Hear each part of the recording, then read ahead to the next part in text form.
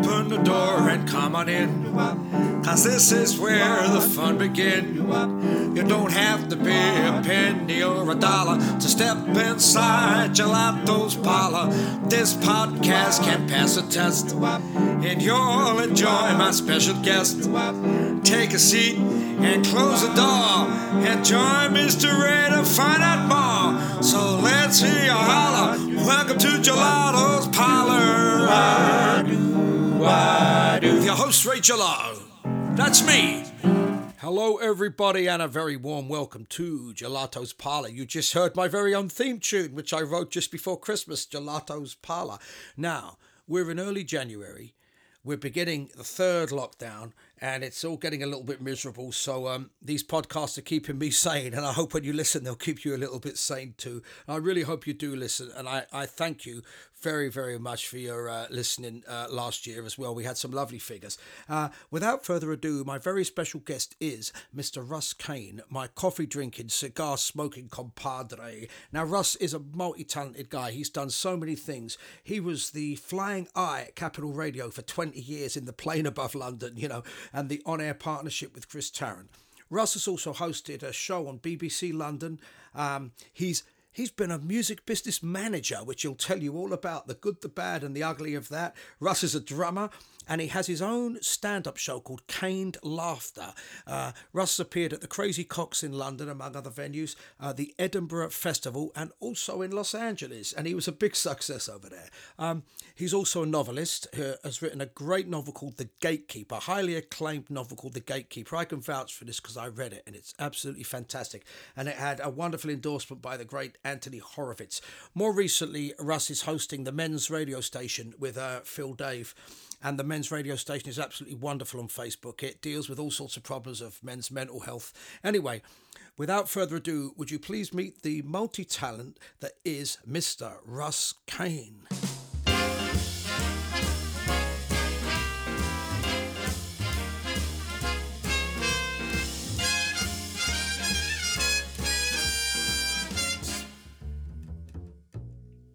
Smoking. How are you coping in all this business, Russ? It's driving me mad. It's driving me mad. You've got to take it day by day. You know, it's hard, but it's hard. It's hard for everybody. You know, we've never established this. And although the important thing to say is, you know, you've got a roof over your head, you've got food on the table, you're in reasonably good health. That's fantastic. But then the mental attitude of this is, it hits you hard. You can't see your friends. You can't see your family. I wasn't able to see my kids over Christmas for the first time ever, and that hurt. So what can you do? You know, it is what it is, and you gotta go with it. But I've noticed through this. I'll mention in a minute. Obviously, the multiple talents of Russ Kane and the millions of things you've done in your life and your career, right? But None of them He's done a lot of things. But the other thing is, I've noticed in this, you know, from the beginning of this pandemic, how your radio show, the Men's Health radio show, has taken off. I'm backing up. I'm going right forward because there's a million things you've done before that. But how have you kind of found that? That's obviously kept you. It says mental health, but it's probably helped to keep you sane, having something to do. And this 3 times a week is the show. It's been lovely. You know, we started women's radio station in January 2018, and then we started men's radio station in January 2019. Obviously, not knowing that COVID was, who knew, right? And it's taken off like a rocket.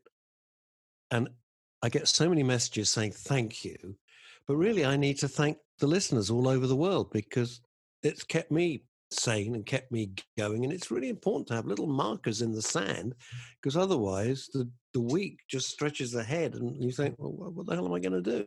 So it's really good. I do 4 shows a week. We did do 5 shows a week, but it was just killing us. So I do that. But it's on, the radio is men's radio station and women's are on 24 hours a day. It never stops.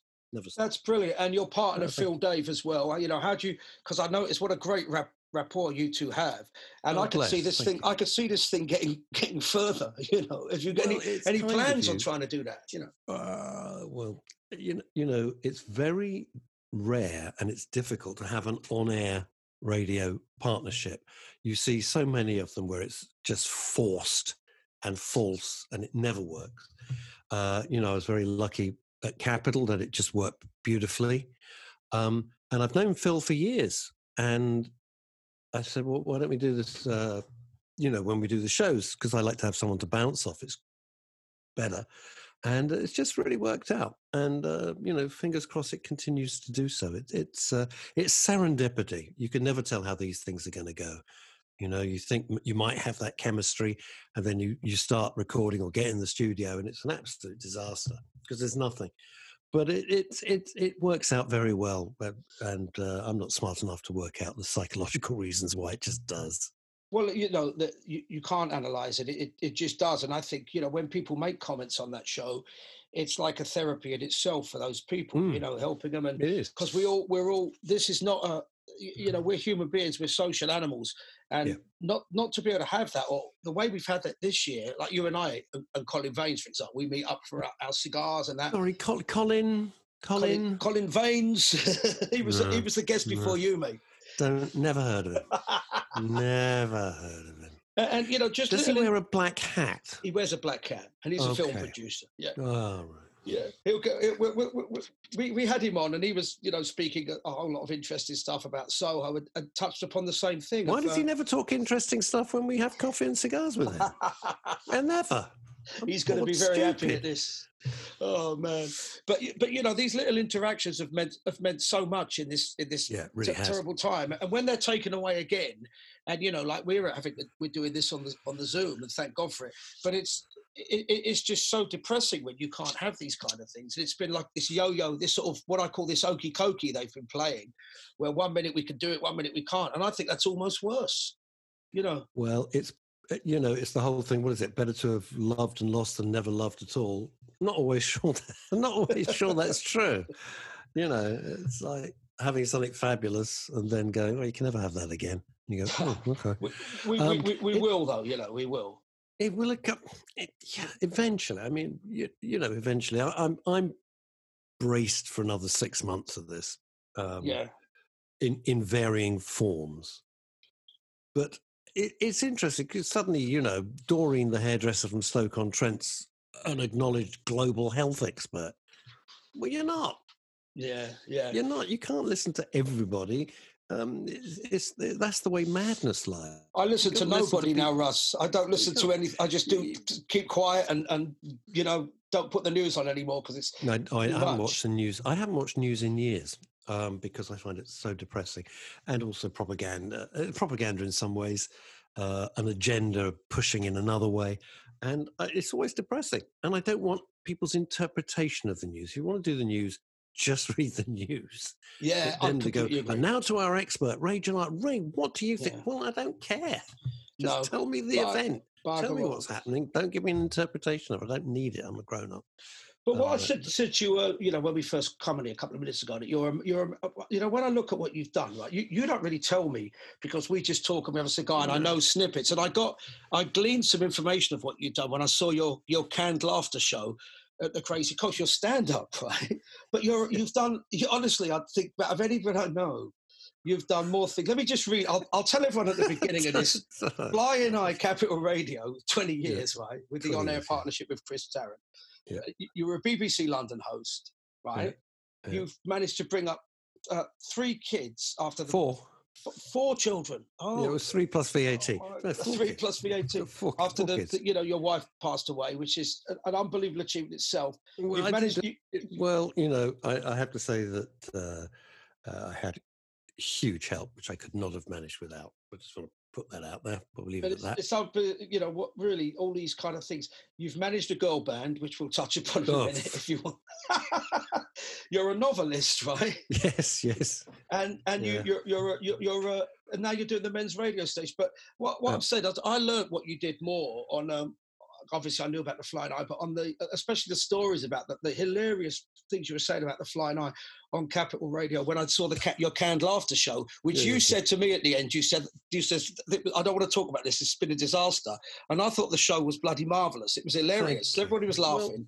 You seem to be the only one that didn't like it. But tell us a little bit about first. Canned laughter, then we've got the Flying Eye. Well, hang on a minute. Let's go back to that. You perform. I've seen you perform. Do you know how we first met? But you've got no idea. I used to live in Streatham, and every day I walk my dog, and I'd always try and find a little cafe, have a cup of coffee, and go home on my walk. That's what I like to do. I still like to do it.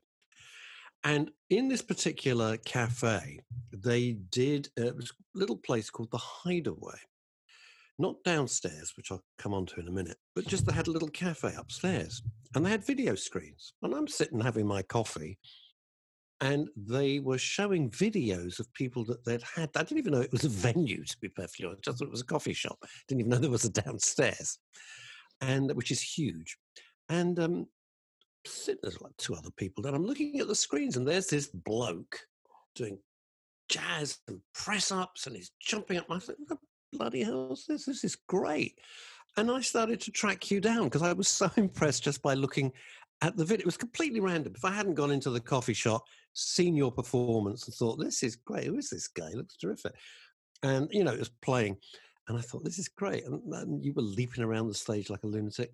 And that's how I sort of tracked you down. I think I said, I just saw your video, Mr. Gelato, blah, blah, blah. And then we became really good mates. It's weird. It's weird how things work out. It's just absolutely weird. On Facebook, we've become pals. Yeah, and then it was Facebook and everything. Then I'd see you, you go. But the point about it is, you perform. If you don't think you gave a good performance, everyone in the, Ronnie Scott's can come like, oh, Ray, that was great. If you're not happy with it, you're not happy with it. I mean, I think that's any artist, right? If you don't think it was the best you could have done, or you're self-critical or something, it doesn't matter if everyone in the audience goes, oh, Ray, that was great. You'll go home and think, I could have done this better. I could have, that's how it was. And I did Crazy Coqs, which is a fantastic venue just off Piccadilly.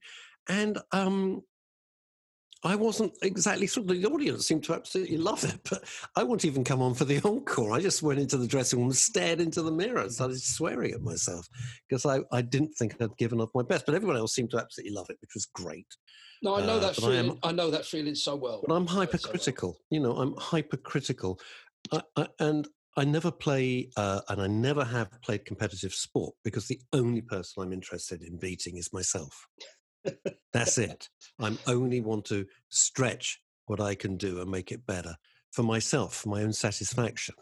So that's why that particular night, it's called Caned Laughter, which is just a pun, obviously, on canned laughter. Yeah. And I mean, that came around by accident as per usual. And you've also done, well, I know you've done Edinburgh, which I'll talk about, on the intro, but you've done LA as well. Yeah. Where'd you play in LA, mate? Santa Monica Playhouse. Took it over for a weekend, sold out every show. And how did they take the humour? Well, I rewrote the show for America. I rewrote it, and I mean, not only did it sell out. This is a theatre. They had to put extra seats on the stage. Extra seats on the stage. I couldn't believe it. I'm completely unknown over there. I did it all myself. I like to set these stupid challenges. I don't have a manager or an agent. And I just thought, where do I want to go? Where do I want to go? So I asked a few of my pals in LA. I said, where would be a place that I could? And they said, why don't you try this? So I went on the website, and it's just a lesson in never giving up. It said, no, you've got to submit the script and blah, blah, blah. And I thought, can't be bothered with all that. So I just wrote them an email explaining what I wanted to do. They came back within like 20 minutes, and I booked it up. Took myself over there, did all the publicity, sold it out. I've done it 3 times, I think. 2 or 3 times. And what was it? Obviously, it's an incredible thrill to play over there as an English stand-up. Fabulous. I loved it. I loved it. But the American audiences, as you know, I mean, you've travelled much more than I have over there, performed it much more. Yeah, they're a good audience. Totally different. Yeah. Totally different. Much more enthusiastic. They're enthusiastic from the get-go, from the start. Man, they love it. They love it. And also, LA is very odd. In England, especially London, you'd say, let's go see Ray Gelato. When's he playing? Oh, he's playing in 6 weeks' time. All right, we'll buy tickets now, right? In LA, I can't speak for the rest of the country, but in Los Angeles, they'll wait till like 4 PM. What are you doing today, Ray? Well, I don't know. Do you want to go and see a stand-up? Yeah, all right. And so when I'm looking at the ticket sales, they're not released on my computer, the systems I was using, till 4 o'clock. So I was absolutely on tenterhooks until then, because it looked like you sold nothing, and suddenly, boom! That's unbelievable. It's a different culture. It's a very different culture over there. I like it. Do you? I I love like it. it. I like I it. A love lot it. of people knock I love it. America, and it's very Yeah. trendy to knock America.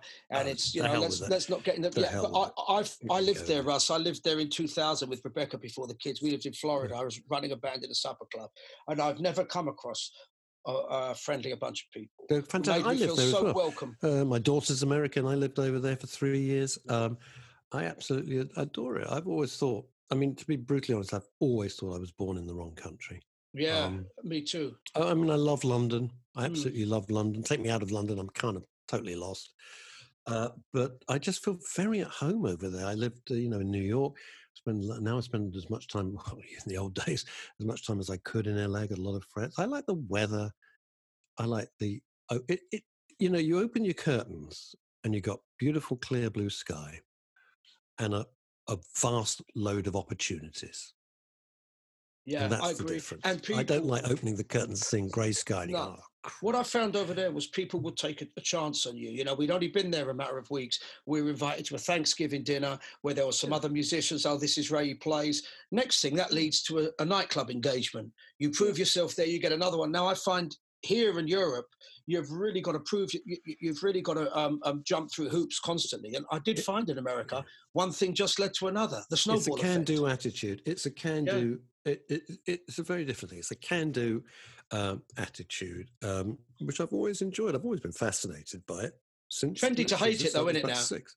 Trendy Who to hate cares? it now. And Who no, but cares what's you know trendy? what that Who is, cares? don't you? I mean, we're not talking about politics or Trump or They're anything. just I don't want to bring jealous. anything. They're jealous. I think it's a lot of envy because it is that Of course it can is. do Of thing. course But it is. you were just talking about blue skies, right?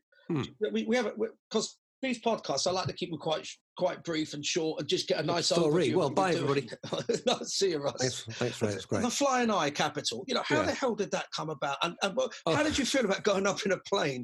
Were you shitting yourself? It came about. No, No, go on. that would have been quite unpleasant, as a matter of fact. Thank you, Raymond. It came about because my oldest friend is a lovely chap called Peter Suchet, brother of David and John Suchet, as in Poirot, etc. And my family and his family grew up together, and I knew his mum and dad. I absolutely adored them. I knew the grandparents as well. I mean, David Suchet's grandparents. That's how far back we used to go on holiday together and everything like that. And then so that was since we were like 14. And then Peter went into advertising, worked his way up the greasy pole from the post room, as those days. Worked his way up to be very, very senior at Saatchi & Saatchi.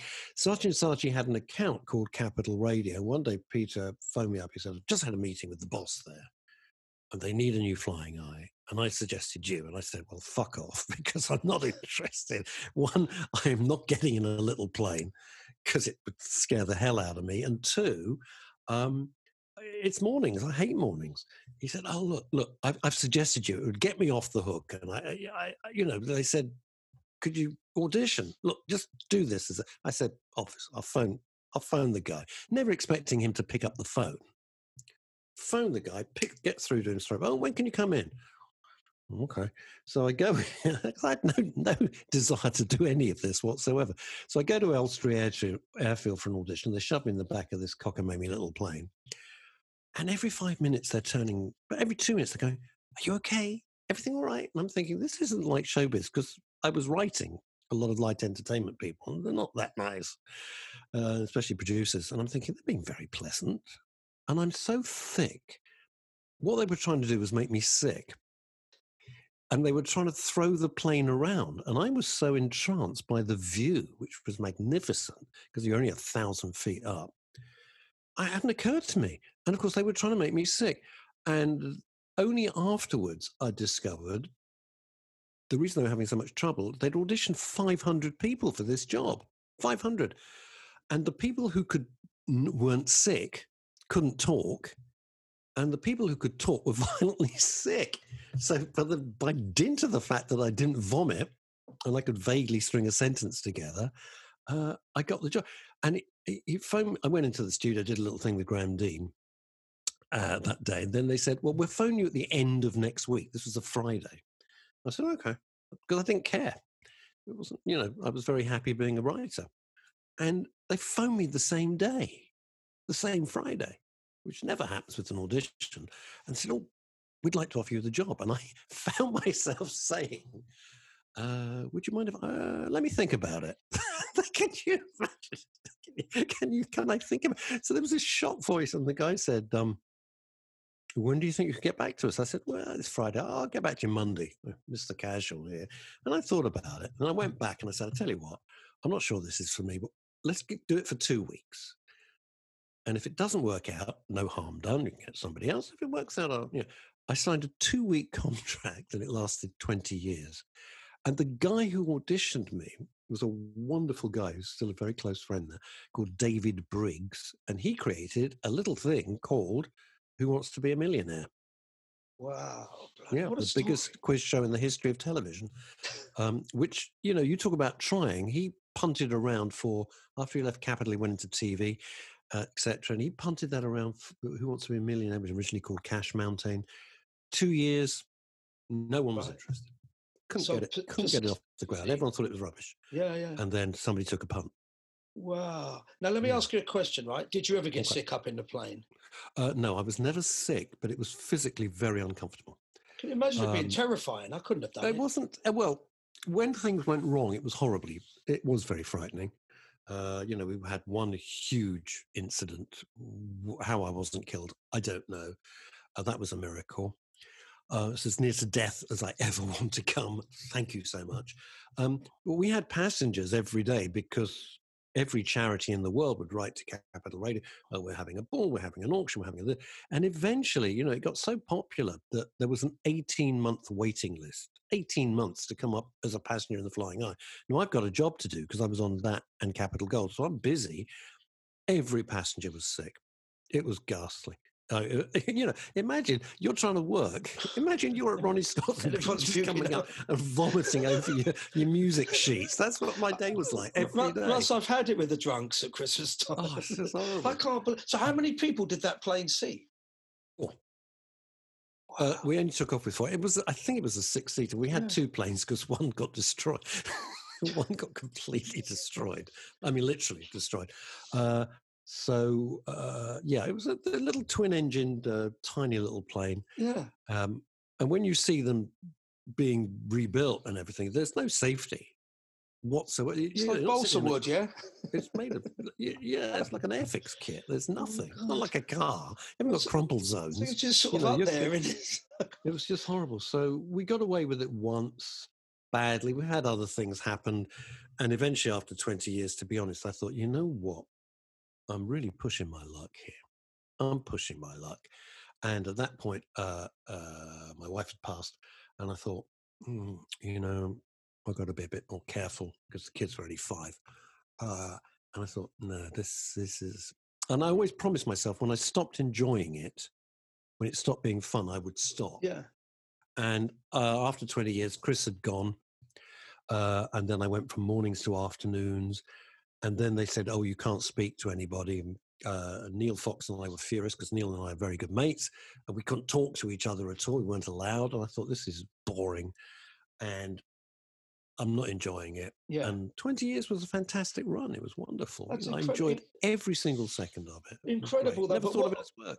What you just said, when you just said about your wife, Sally, died prematurely, and I like to keep these upbeat, but it's important in your life because you've done so much. And the song that I would always put to you would be that old one, pick yourself up and dust yourself off, start all over again. And that's the kind of guy you seem to be, because you just touch upon how long did, I know that grief doesn't go away because my wife lost her dad prematurely as well, and she's still there 10 years later.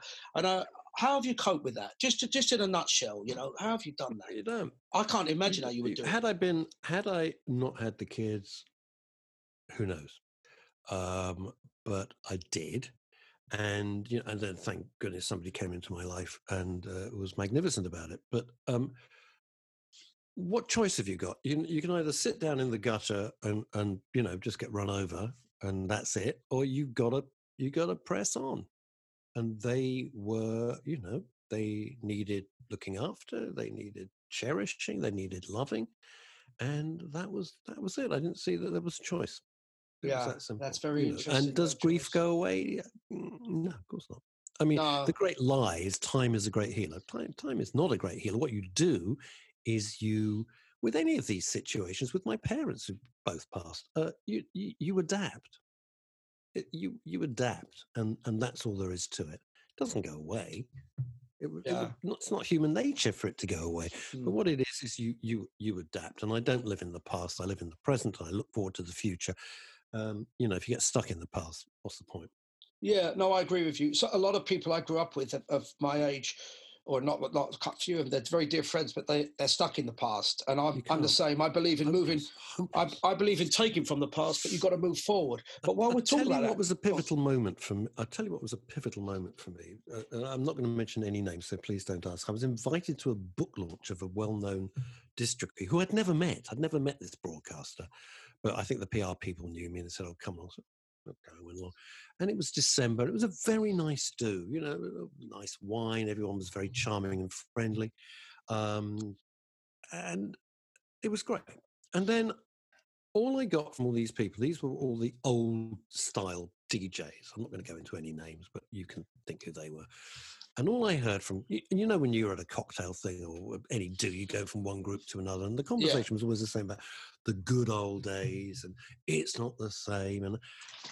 And they were very nice. Don't misunderstand. They're very nice people. And I remember I left and I stood on the corner of the street in London. It was freezing cold December. And I thought, I don't want to be those guys.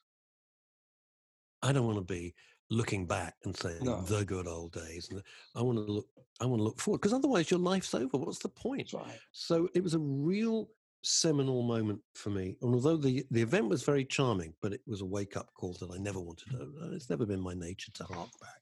But out of all the people, you're just saying all these things, so interesting how you've coped. But out of everybody I know, we all know a lot of people. You seem to have done more than most. And I just wanted to, because last time we met, we had a cigar, we had a chat, and a nice thing, and you somehow touched upon your interesting experience at managing the girl band. Oh, are you up for just talking a little bit about that? Very briefly, because otherwise I'm going to throw myself off a roof. And how it was. People kept saying to me for years, "Oh, you would make a great manager." I said, "Really? Would I?" "Oh, you'd make a great manager. You should manage." And I stupidly listened to them. It was the worst thing I'd ever done. It was the worst decision I ever made, personally, financially, in every single way. I can't tell you how much it nearly destroyed me. And I freaking hated it, and I hated them, all of them. We managed a lot of, we had quite a roster of artists. Oh, I didn't know that. I thought Oh yeah, my partner and I, we had a big roster of artists, but Ray, and I'm going to say this, and I'm not going to mention who they are. I mean, we poured a fortune into it. We got the very, very best people. The best writers. I mean, the best writers, the best producers from America, from Sweden, the best of the best choreographers, the best stylists, just poured a fortune into it. One, you can't take on the system. You are wasting your time. You can't do it. You cannot beat the majors. It's quite impossible. Two, I've never, ever, in all the things I've done, met such universally revolting people in my life. I've never seen them since the day I quit. I never want to see any of them again. They were and they'll probably never listen to my podcast anyway, so I don't give a monkeys. They were just everybody. Producers were horrible. Writers were. Everybody was horrible. I just like Russ. I've been in that world as well, and I know. That's why I keep my thing a cottage industry, because I've been touched upon that. It was a shocking mistake. But what epitomised it to me, the last thing what you said about it was when we met. What stayed in my mind was when you told me you were sitting in a service station in the car in the rain on your own. No, it was my birthday. And it was your birthday. We just finished. I'm sorry to laugh, but it's just. It was my birthday. We just finished a mini tour. It was October, up north, and I dropped off. This was the girl band, and I dropped them off at various stations so they could all go home, because one lived in London, but the rest all wanted to get home and everything. So having driven, and I'd been behind the wheel for hours and hours and hours, and it was now late at night, and it's raining, of course. I mean, just like a movie. I know I'm hungry, and I'm thinking, Okay, so I pull into a service station, and the only thing that's open is Burger King. I never eat fast food. I never, ever. And I'm sitting basically alone in this huge service station. The rain's coming down on the windows. It's pitch black. It's my birthday. And I thought, what the hell am I doing? This isn't life. This is madness. We've all been there, mate. I thought this is, and and then the personal cost, emotionally, relationship, everything. It was a nightmare because we put our heart and soul into it for about 6-7 years. The worst thing was, now you're a musician. You're highly professional and you're highly regarded. Let's be serious. I know it makes me take the piss out of each other, but you are, right? So we would, like, for the girl band, we'd audition hundreds and hundreds of girls and to get the right form and everything like that. And they start off and they're fine. And you're pouring a fortune. Within a month, 2 months, they're impossible to deal with. Honestly, they think they're Celine Dion or something. You've taken someone who's flipping burgers, up north. I'm not being rude about flipping burgers or being up north, neither. What I'm saying is they were not established artists, or the most they've ever done is sung in a pub. We took them to being on tour, doing 32 arenas. We did 4 nights at the O2. The more you do from Russ, the more they hate you. They hated me. No, they because hated me. They hated my partner, and it's like, wait a minute. 5 minutes ago, you're singing in your local pub to 3 people. You're now singing at the O2 Arena in London to 15,000 people for 4 nights, and they hate you. And it was the classic thing. The last gig we ever did, right? They wouldn't even talk. I had to get text messages from them. They were in the same room. It's just crazy, mate. I thought, this is good stuff for the listeners, because it's a good story. Do you know what? So you do that, right? But you're a drummer too. Let's carry on from you. You're a drummer, okay? You're a drummer. We'll get on to that second. Did this put you off music? Did this put you off? Completely. I can't listen to music. Neither myself nor my partner can listen to music. It's taken me years to be able to even start to listen to music. And if a modern singer comes on, I have to flick channels. It's like a sort of the most visceral, horrible reaction. Every emotion comes back to me. It's extraordinary what it does to me. It's not even a red rag to a bull. It almost destroys me. Yeah. So I only listen to audiobooks, and I listen to talk radio stations. And what turned it for me was, somebody said to me, it was just a pal of mine, who said, "You're putting all this effort and everything. Why don't you just promote yourself?" I said, "What?" He said, "They haven't got the talent. There you go. Yeah. Why don't you just promote yourself?" And I'm not like that. I thought, oh no, I don't think so. I like to be behind. And then I thought, this is stupid. I mean, I'll give you an example. We had a singer who wasn't the band; it was a singer. She had a very good voice, as it so happens.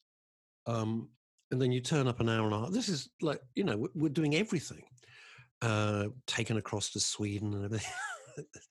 And she turns up, my partner and I was waiting for her. She's an hour and a half late for a meeting. I said, "Well, where have you been?" "Well, and I'm thinking, wait a minute, what? An hour and a half late to meet us. And the best thing was, and this is where I blame Cowell, and I've known Simon Cowell for years, personally, he's a very nice man. As a person, I wouldn't want to do any business with him, but he's charming. And the classic phrase she said to my partner, "I was born to be a diva." What are you talking about? This was the person. We got the best producers in Britain. And we got a phone call. "Russ, we love working with you," and my partner's name, "love working with you. Don't ever send this person to me again." I said, "What's the matter?" Now, when you're writing, you use what they call just a click, just to get the time. It just literally does that. Yeah. It's just a sound that just, so you can get the rhythm, you get the beats per minute, so you can start writing. Yeah. This idiot took an hour. She didn't like the tone of the click. This is just doing. Didn't like the tone. They wasted an hour. Remember, this is costing a fortune. I thought these people are just not worth. And then you realise, right, when you come across that there's just no hope with certain people like that, and there's no hope, no point in trying. The whole thing is this.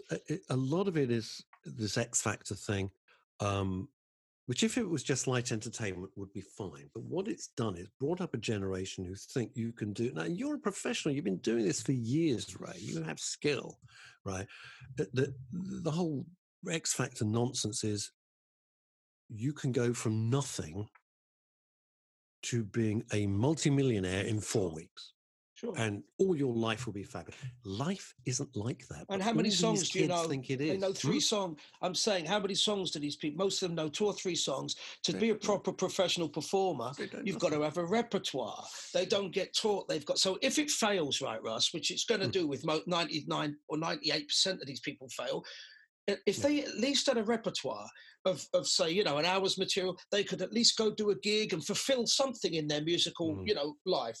Trouble is they don't, and that's why they end up doing it as a hobby. I mean, you know, the other thing which I rarely get the chance to talk about, but I'd like to, because you're a musician. We did a lot of school tours. If you're not in the music business, you wouldn't know that most bands, even from One Direction onwards, you do a school tour. That's how you build up your fan base. Yeah, and then it grows from there. School tours are a very well-known thing, and so we toured schools from Scotland to Wales, everywhere. I put on tens and tens of thousands of miles behind the wheel, driving everybody around. And every teacher in every school around the UK would say the same thing to me, and it was very, very telling. I can't sing, right? You can sing and play. I can't sing. But everyone, so I'm no good at athletics. I know that. So in the old days, you could say, you know what, Mary or Peter, maybe singing isn't your strongest point, but why don't we do some acting, or why don't you go behind the scenes and direct or produce or paint the scenery? Or, you know, it's just, you can't do that anymore, because what every teacher said to me the next day, the parents would come storming into the school, start screaming and shouting literally at the teacher, you can't tell my daughter or son that blah, blah, blah, blah, blah, blah, because they're hoodwinked by this bullshit that comes on a Saturday. It used to come on a Saturday night. It's madness. Unbelievable we've gone in this direction, because I feel exactly the same way about it. I feel that I can't go in the boxing ring. I might want to be a boxer, but I haven't got the bloody aptitude to do it, or whatever. Nowadays, everybody seems to think they can sing. I mean, I've had people contacting me about Ronnie Scott several times, or the 100 Club. Oh, Ray, my daughter or my girlfriend, the last one, is a great singer. Can she come and join you at Ronnie Scott's? Now, I'm not an arrogant person. What am I going to say? So I'll try to say, well, look, it's not Ronnie's policy. What I really want to say is, listen, it took me 20 years to get in this club of queuing up in the bloody foyer, talking to Pete King, who was a Rottweiler, this guy, the late, great Pete King, Ronnie's partner. And he would just say, oh, come back next year, son. Blah, blah. And it took me 20 years of bringing reviews into him. I'm too polite. I'll just say, well, it's not the policy. But you've got to say, you've got to earn these things. You've got to have the talent and then the drive. If you don't have either, you know, but a lot of people who want to sing, they don't simply have the talent. Do they? I'm laughing because we would have choreographers and vocal coach. We got the best of the best. And I looked one day, and one of the kids is miming in rehearsals. And I went, I'm sorry, what are you doing? She's miming in rehearsal. Miming? I hadn't even learnt the words. No, I mean, it's costing you hundreds of pounds an hour. Hundreds. And it's you're thinking, it's a devalued. Music has become a devalued skill. But the positive side of it, Russ, is I believe this pandemic, for all its terrible things, has brought the positives out. That those of us who can play and sing and who can do it can still manage to cobble together a show online. You know, if you've got to have the talent to do that, you can't mime. No, so in one sense, I do believe that the talent will shine through. But let me just go.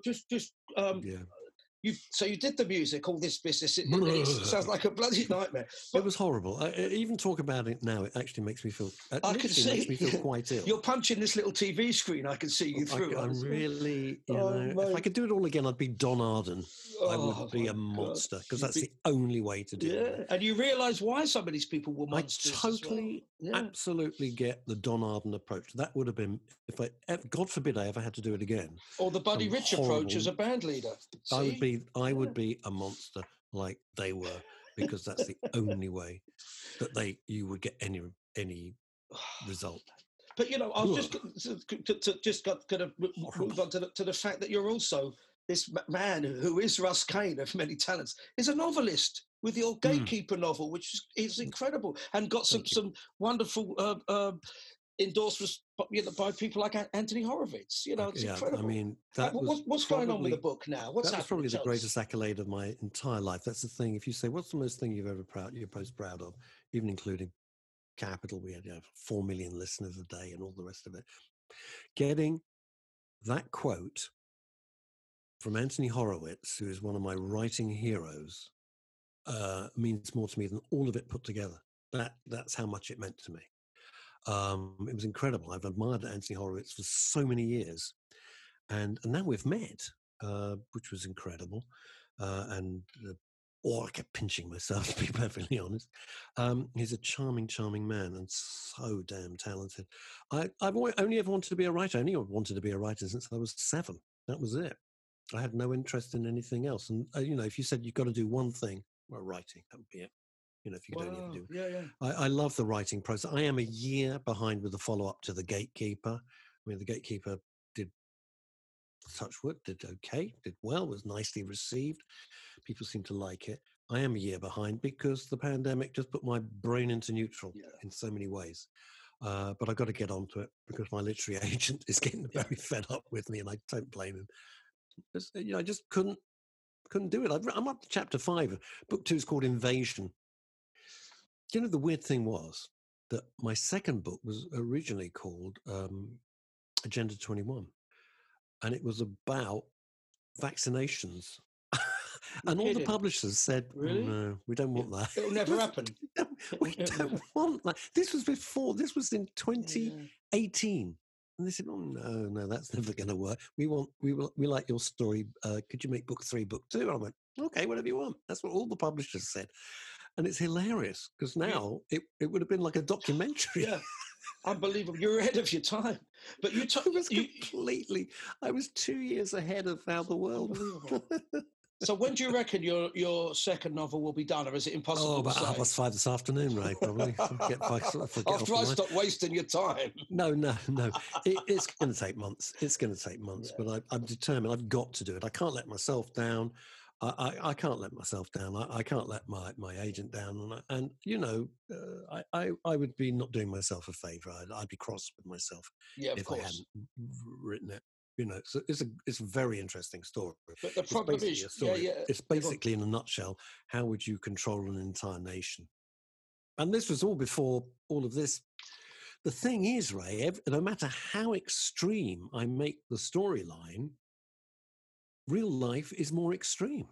Yeah, it's getting more extreme. And I'm having to make it more and more crazy because life is so bonkers, Isn't that something? I know you've told me the story about over a smoke. You've told me the story about the invasion, and it sounds bloody fantastic. I really look forward to reading it. But listen, mate, we've done nearly an hour, so I'm worried this Zoom's going to run out, and we're going to have to worry about how to save the audio. But I just want to ask you that we've done the men. You're carrying on with the men's radio, which I enjoy very much. I love doing that. It is a labor. It's not just a labor of love, but we get so many encouraging messages from all over the world saying thank you, because it's only about mental health and well-being. It's not a chit chat like this. We totally focus on mental health, well-being, suicide prevention, depression, and all areas of mental health. And it'll spike so badly in 2021 this year. There's no two ways about it. It was getting bad last year. So whatever we can do to help, we will. But we're trying. Wonderful. We'll do our best anyway.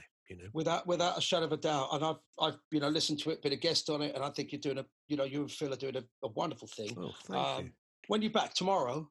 Yeah. We started Monday. We're back again tomorrow. And what is interesting, some really great broadcasters out of the blue are contacting me. Oh, we'd really like to come on, which is very flattering and wonderfully surprising. Brilliant. And, I'm very honored to have them on board. It's the positive, Russ. The positive side of social media is doing stuff like that. And what I've seen other people do, of getting on and doing something positive, because, we don't want to get in this now, but as we were discussing quite recently, places like Twitter and whatever, they can be the most toxic, horrendous sewers of platforms.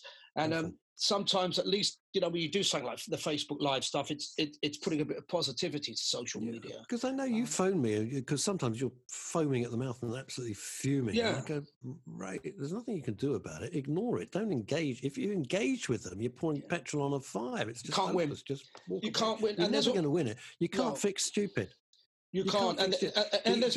You know what it's about? It's about when we were growing up, you'd have a discussion in a bar or something, and you'd say, well, we'll agree to disagree, and you'd shake hands. Sure. That's fine. You can have your view, I can have my view. But now that's not allowed. It's like your view's the only view that's right. Yeah. And everybody else is a moron. And as I commented on I commented on your thing yesterday, and again, we don't want to get political here or whatever, but I have found some of the most horrendous, horriblest, worst people I've dealt with have all the right stuff in their bio. Caring people, stop the war, NHS, and they've turned out to be the most horrendous monsters. Listen, finally, right. Finally, when we I want to wrap this by asking you something. One, we're good cigar smoking buddies, right? And it's one way we have a good time. What does a kind of good cigar mean to you? What is the everything? What do you get out of it? It's like meditation. It's the ritual of the cigar. It's the cutting of the end, the smelling it first, the feeling it, even listening to it, the anticipation of enjoying it, the whole lighting process, that first wonderful puff, and then as the complexity of the cigar changes, because it should be in 3 stages. It's just a wonderful thing. It gives you a feeling of well-being. It gives you a feeling that life's not so terrible. Yeah. And it's just for that 40 minutes, hour, depends on the length of the cigar and how long you got. You can just be in a different world. And it's quite meditative. I like it. Well, Russ, I really hope, mate, that we can meet for a cigar very, very soon. But I just want to say, you've been one of our most interesting guests. So many thanks for coming on to Gelato's Parlour. Thank you. You're very kind. See you soon. And I look forward to seeing you at some point in the near future. Take care. Okay, buddy. Bye.